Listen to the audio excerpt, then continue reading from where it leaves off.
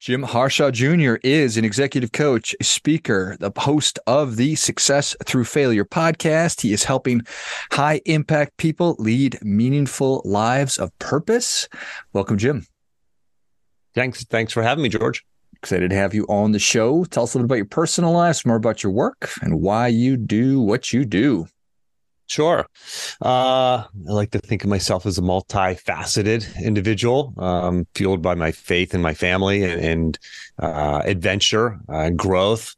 Born and raised in Pittsburgh, Pennsylvania. I currently live in Charlottesville, Virginia.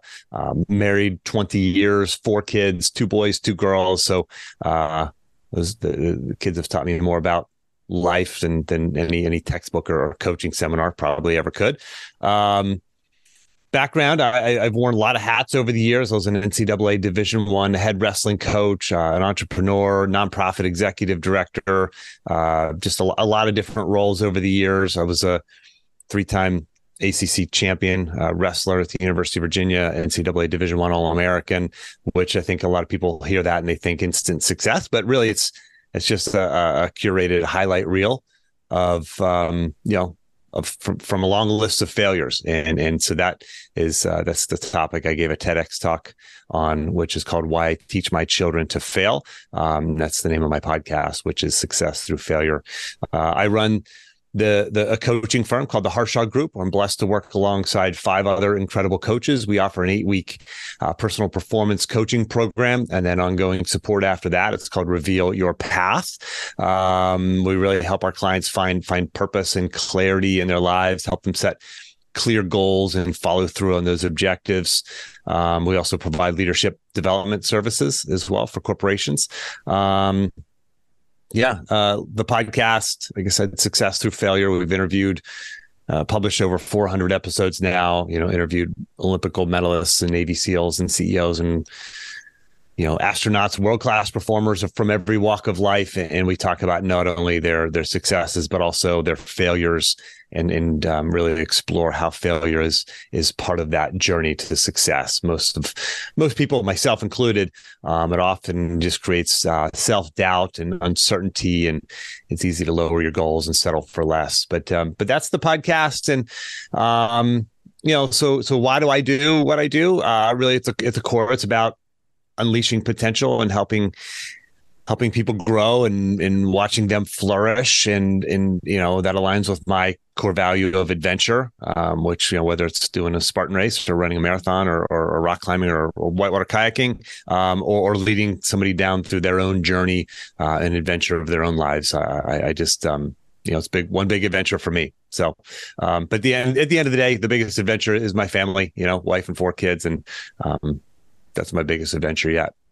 Yeah, there's no doubt about that. 4 kids. I've got 3, like I told you a minute ago. So yeah, everybody told me when we went from 1 to 2 to a person, it's twice as hard. And I didn't find that to be true at all. And now 2 to 3, it hasn't been 3 times as hard. Is having 4 times as hard, Jim?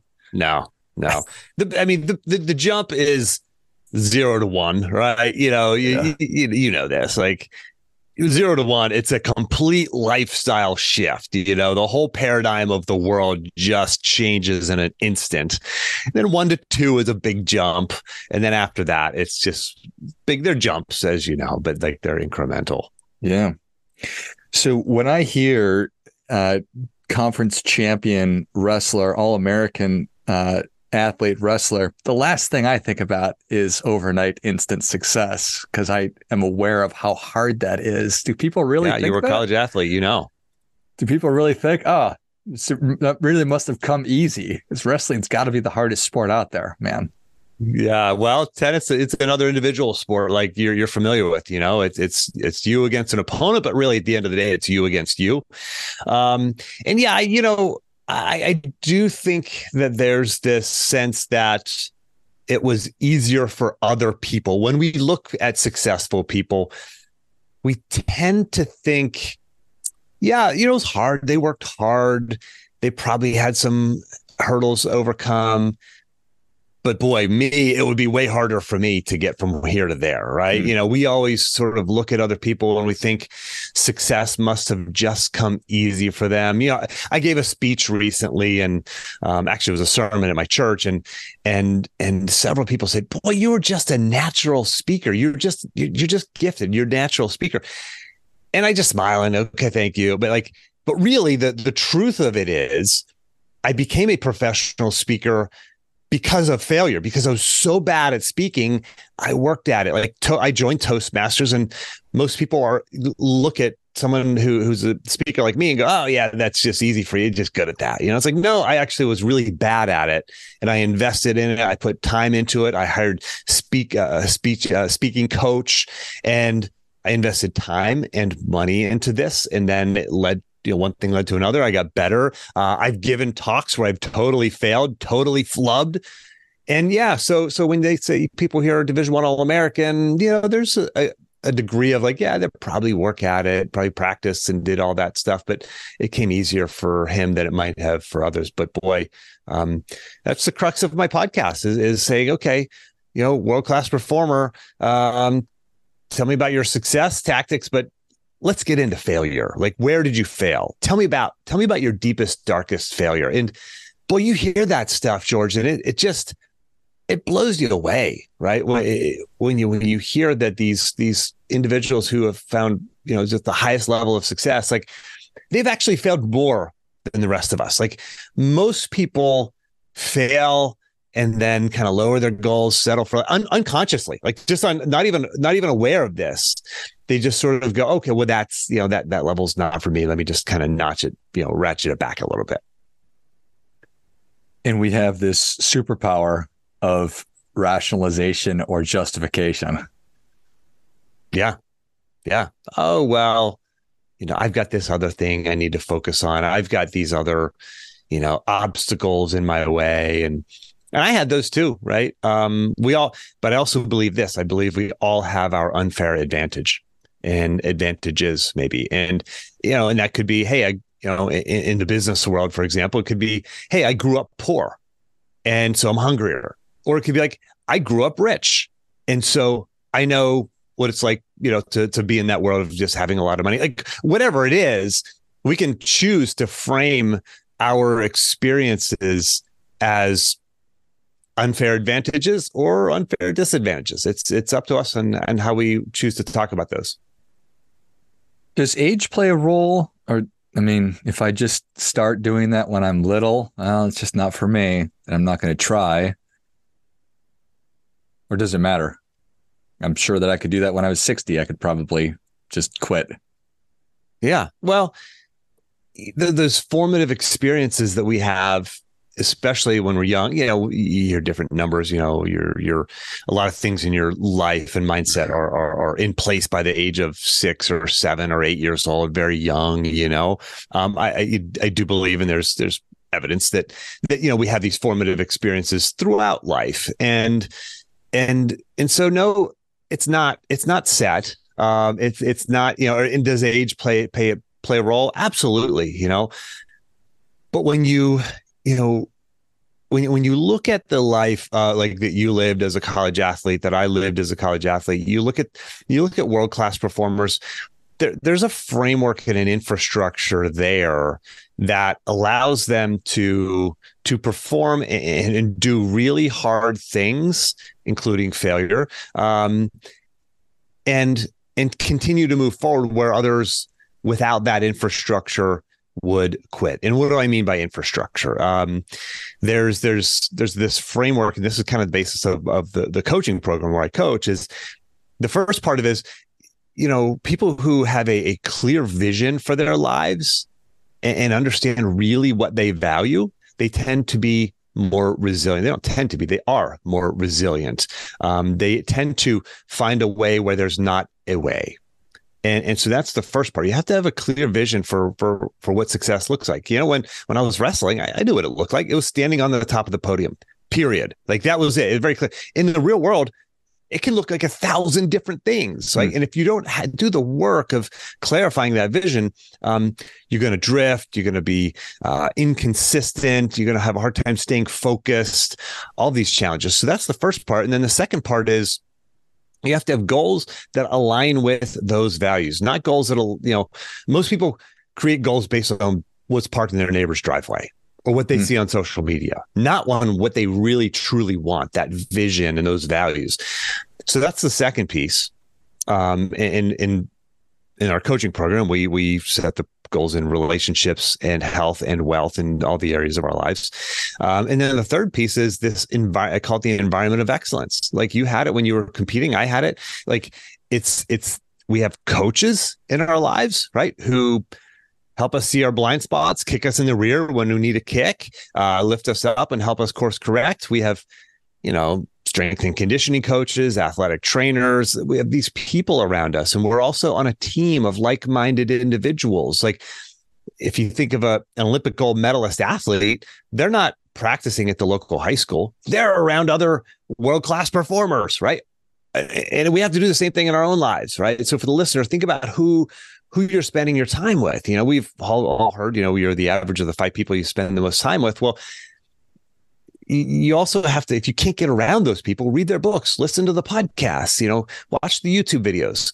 So that's the environment of excellence, the third piece. And the fourth and final piece is, while all of that is a great plan to have in place, you still have to have a plan for following through when things get hard. Not if things get hard, not if you fail, not if there are setbacks, but when. If I was when I was wrestling, if I lost a match on Friday night and I'm sitting in the corner feeling sorry for myself, coach is like, "Hey, Jim, I'll see you tomorrow morning at 8 a.m. in the weight room. Be there." Like it or not, you got to be there. And you have to have that same infrastructure and plan for following through when, the kids get sick, the car breaks down, a global pandemic happens, whatever it is that's going to throw you off the path. You still have to have a plan to perform and move forward despite those things. Yeah. Make sure your plan survives the collision with reality, right? Yeah, whether I'm getting punched by somebody else or it's an unforced error that I make myself. That's right. Am I going to give up? Is that going to slow me down? And too often it probably does. Yeah. Yeah, that's right. And that's why, everyone needs a coach, right? Everybody needs that person outside of them, outside of their head, who holds them to a higher standard than they believe that they can attain.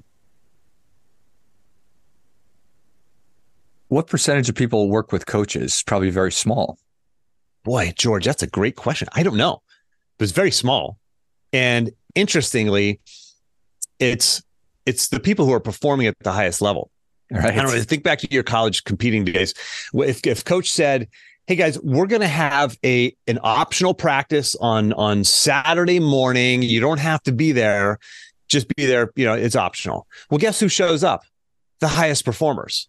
Guess who doesn't show up? The ones who really need the most, right? And so it's the same in the real world. It's who signs up for this. My clients are, neurosurgeons and general counsel for major hospital systems and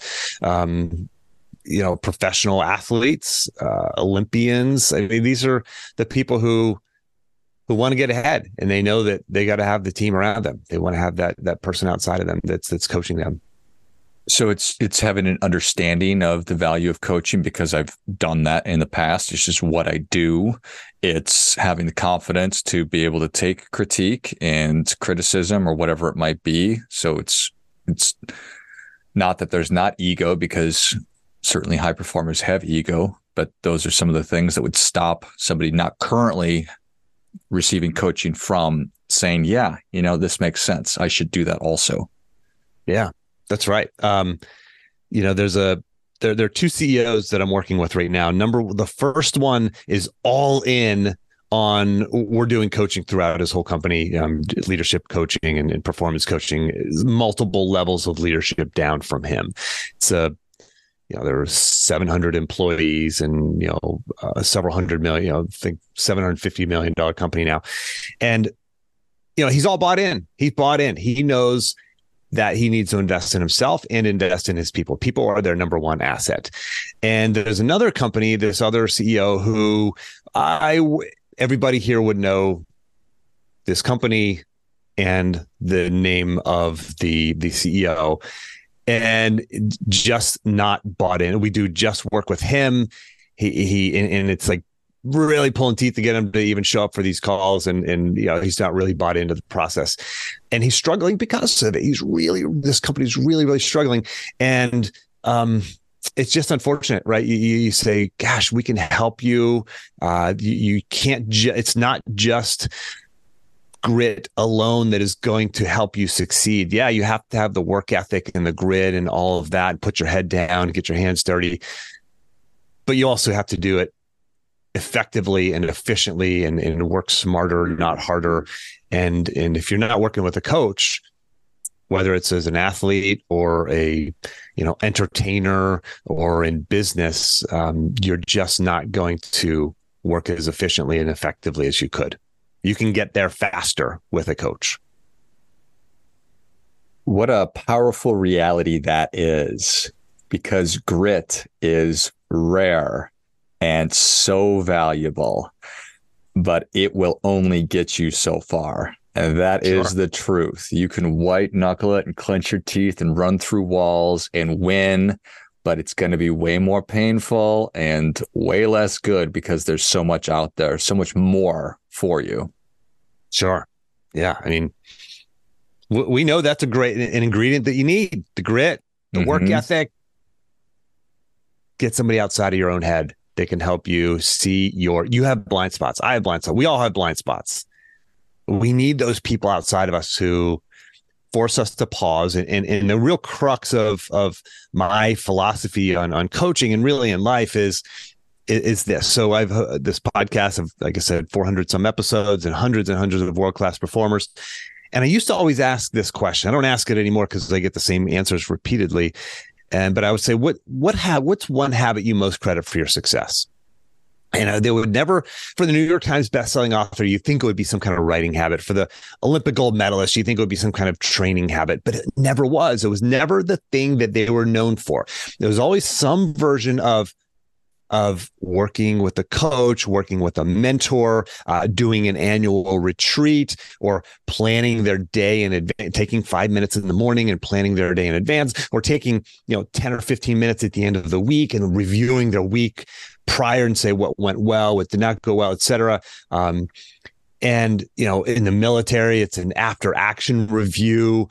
It's always this version of stopping, getting off of the treadmill of life, stepping out of the chaos for a moment, asking the right questions, finding clarity before you step back in. That's what a coach does. And so I've coined the term productive pause. Productive pause. And the productive pause is defined as this: it's a short period of focused reflection around specific questions that leads to clarity of action and peace of mind. Clarity of action and peace of mind. That is what we all want. And it doesn't come from waking up today and doing the same thing today for no better reason than that's what I did yesterday, and waking up tomorrow and doing the same thing tomorrow for no better reason than that's just what I did yesterday. No, that will put you in a repeating cycle of operating at your default. And what you want to do is step back, find the clarity of action, find the peace of mind, and then advance. And whenever you do that, you operate at a much higher level. Like when I think about the most valuable time that I ever spent during my wrestling career, during a wrestling season, it wasn't in the weight room, wasn't in the wrestling training room, practice room. It wasn't running. It wasn't watching film. It was the 1 hour that I sat down and spent with my coaches during the preseason. And we laid out the plan for my season, what weight class, and what are your goals for the year? What do you need to work on? What areas do you need to improve? All of that. Like that productive pause made everything else that I did more effective. So all the hundreds of practices that I would do throughout the year were more effective because of that pause. Not despite it. Everybody says, well, I'm too busy, I can't pause. No, despite that, not despite that pause, but because of that pause, you will be more effective. That's the productive pause. And that's really the crux. if there's such a thing as the secret to success, that's it. I love it. That makes a ton of sense. Productive pause. How often are we doing that? How often am I doing that? How often are you who are listening taking that productive pause and making sure you're not just constantly operating at your default level? So valuable. Yeah. Well, Jim, thank you so much for coming on. Where can people learn more about you? Tell us where they can find the podcast. Tell us how we can learn about your 8-week training program. Give it to us. Sure. Yeah. If you just Google my name, you'll find it. Jim Harshaw, Harshaw. You'll find me on Instagram, on Twitter, on LinkedIn, etc. The podcast, Success Through Failure. It's on, where all good podcasts are found, whether Spotify, Apple, you name it. It's on that platform. A lot of great interviews and a lot of solo episodes with just me sharing what I've learned as well.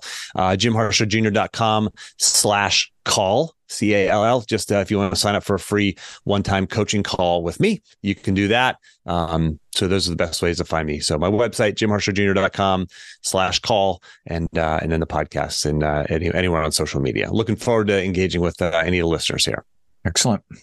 Well, if you enjoyed this as much as I did, show Jim your appreciation and share today's show with a friend who also appreciates good ideas. Go to JimHarshawJr.com, JimHarshawJr.com, and then go to JimHarshawJr.com/call. Take advantage of that free coaching call. Check out the Success Through Failure podcast, wherever you listen to your podcasts, and make sure you are taking that productive pause as consistently as you possibly can.